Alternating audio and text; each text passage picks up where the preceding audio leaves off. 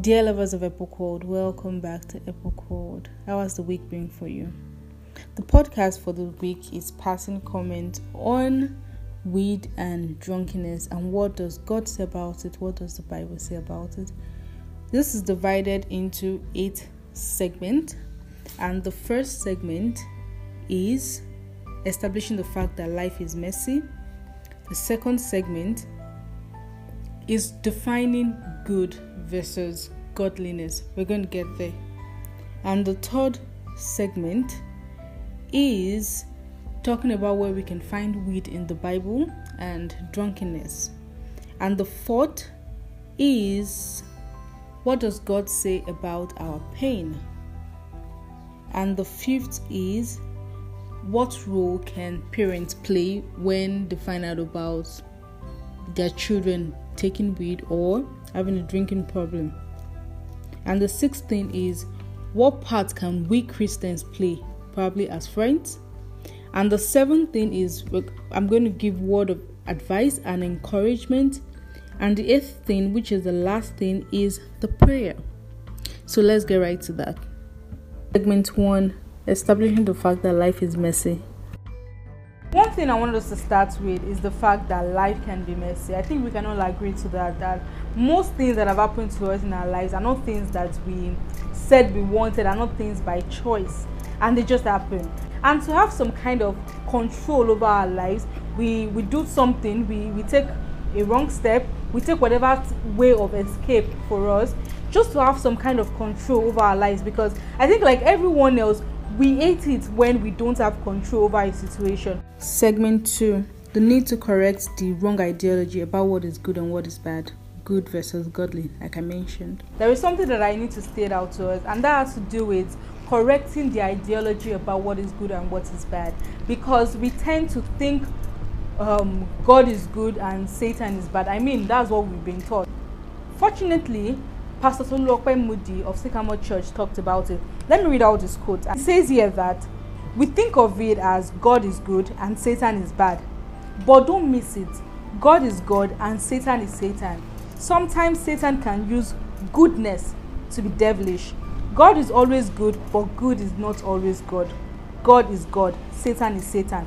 Follow God, not goodness. Segment 3. Where does weed and drunkenness fall under in the Bible? So to the next point, where does weed fall under in the Bible? A lot of us are dying spiritually because we don't have the full understanding of things, or because we don't have the patience to actually search the Bible about a lot of things. Okay, let's look at this, because it will interest you to know that weed falls under the lust of flesh. And what is it? The lust of flesh is all desires centered in your nature without regard to the will of God. It is that constantly fights against the things of God in your life. The lust of flesh is contrary to the desire to do God's will.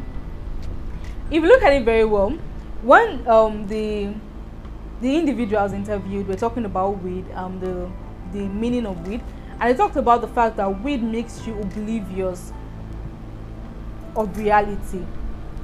And you can't be oblivious of reality and do God's will. You know what? Let me not get ahead of myself. Let me read out some scriptures to you. Proverbs 23 verse 21. For the heavy drinker and the glutton will come to poverty, and drowsiness will clothe one with rags. A piece of knowledge here, but put on the Lord Jesus Christ, and do not make plans to satisfy the fleshly self to fulfill its lust. 2 Timothy chapter 2 verse 22. Paul said that, flee also youthful lust, but follow righteousness, faith, charity, peace, and with them that call on the Lord out of a pure heart. Luke chapter 21 verse 34 to 36. And it says, be on your guard. Don't let yourself become occupied with too much feasting and drinking and with the worries of this world, or that day may suddenly catch you like a trap. For it will come upon all people everywhere on earth. Be on the alert and pray always that you will have the strength to go safely through all these things that will happen and to stand before the Son of Man. Before I forget, Ola said during the interview on drunkenness that his advice to the world would be that rather than turn to these things, it's better to face your demons like a man or like a woman, because eventually you will overcome them. Now, if the Bible says that we should be sober and alert, I don't know how that can be possible if we are high on weed or if we are drunk. 2 Timothy chapter 4 verse 5 says, but you must keep control of yourself in all circumstances. Can you say you are in control of yourself when you take weed or when you're drunk? Endure suffering, do the work of a preacher of the good news, and perform your whole duty as a servant of God. Okay, just like what I said. 1 John chapter 2 verse 6. For everything in this world, the lust of flesh, the lust of the eyes, and the pride of life comes not from the Father, but from the world. Alright, so where does weed fall under? Let's agree that it falls under the lust of flesh. So we know that weed is in the Bible, and Jesus talked about it. God talked about weed. Segment 4. What does God say about our pain? What does God say about our pain? Psalm 34 verse 18 says, the Lord is near to those who are discouraged. He saves those who have lost all hope. 1 Peter chapter 5 verse 7 says, give all your worries and cares to God, for He cares about you. Like, give it to Him because He cares about you. Like, that thing that only you understand, He knows about it, and He cares about that thing. That little thing that everyone is saying is so little, but it's very important to you. He cares for you. Okay, let's look at Hebrews chapter 2 verse 3. And it says here that, so what makes you think that we can escape if we ignore this great salvation that was first announced by the Lord Jesus Himself, and then delivered to us by those who heard Him speak? And God confirmed the message by giving signs and wonders and various miracles and gifts of the Holy Spirit whenever He chose. You can't escape the world. The weed is an escape. Drunkenness, the alcohol is so much of it is an escape. But you can't escape it if you decide to ignore this great salvation. What makes us feel like that peace, that void that we're trying to fill will forever be filled by other things apart from receiving Jesus Christ into our lives? Segment 5. What part can parents play? What is the part that they should play, in fact? Let's talk about this in an African society. And I'm not going to talk about how a parent should feel. I think every parent should feel disappointed, maybe in the child and even in themselves, and ask questions like, where did I go wrong? It comes up. But let's talk about what a parent can do when you find out that your child is on this. The first approach should be asking God what to do. Because let's not forget that the devil comes to steal.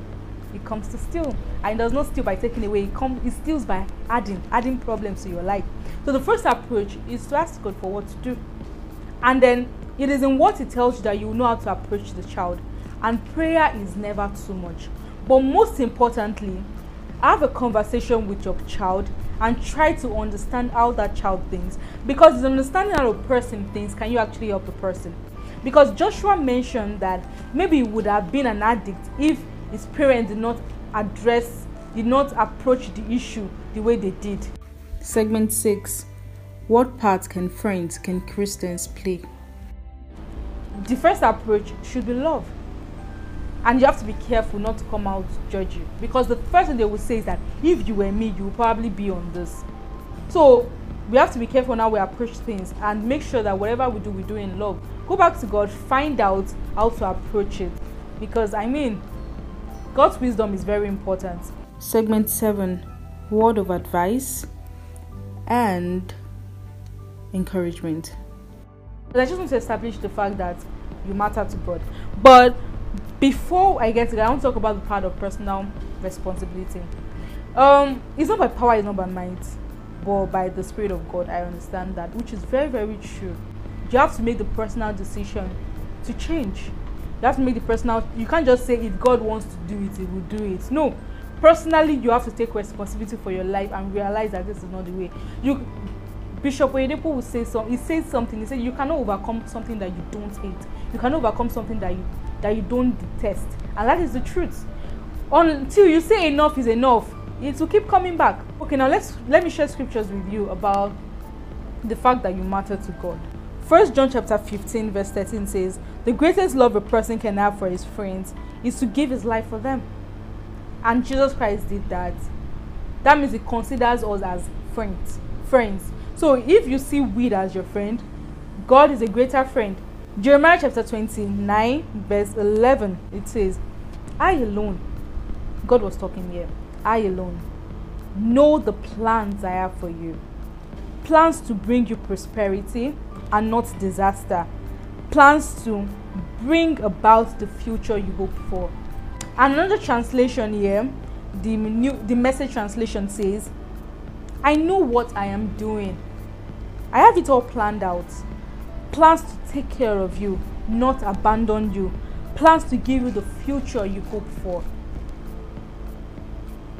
John chapter 3 verse 6, it says, for God loved the world so much that he gave his only son, so that everyone who believes in him may not die but have eternal life. And verse 17 says here that, for God did not send the son into the world to be its judge, but to be its savior. When the Pharisees went to Christ and they are like, why are you among the sinners? He said, the doctor is not for the healthy, it's for the sick. He did not come here for the righteous, he came here for the sinners. Okay, right here I wrote 7 reasons why we should trust God. And I got it from a TikTok video that I saw. And the first one here is that he knows you by name. And then the second one is that he is always thinking about you. Do we realize that God is very intentional about us? Like, he's deliberate with his actions when he has to do with us. And then the third one is that he will fight for you.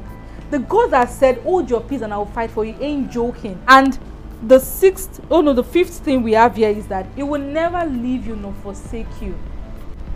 And the sixth thing is that he is the best friend you could ever have. I think the moment we begin to realize that God is the best friend we can have, we let go of other things.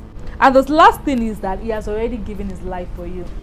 And once we focus on the Holy Spirit rather than our problems, we just realize that these things that bother us, don't do that anymore. Segment 8, the prayer. Father God, I know there is pain in this fallen world. You told us that there would be. And we know the enemies of our souls want to torment us. Remind us of your truth, Lord. Let us reflect on them and wrap ourselves up in them when we are in pain or when we feel alone. You said in Numbers 23 verse 19 that you are not a man that should lie. If you said something, you would do it. If you spoke it, you will make it good. Thank you for always answering us when we call. And thank you that you said in Romans 8 verse 27, when we don't know what to pray for, that the Holy Spirit will pray for us. Thank you, God, Lord, that no matter what we go through, you will always be there. We pray this in Jesus' precious name. Amen. Amen. When Jesus Christ was ascending, he gave us the Holy Spirit, so he can be our friend, our comforter, our teacher, because he knows that the devil will send in a lot of things to be our friends, like weed. I mean, the devil will tell you, who created, just like he told Eve, like, who created weed? Is it not God? And he said anything he created is good. So taking weed is good. Taking too much of alcohol is good. Is good since God created this all. And let's not forget that follow God, not good. We've gotten to the end of this, and I really hope you're able to get a lot of things from this comment video. God loves you. I love you. Like this video, subscribe to Epoch World.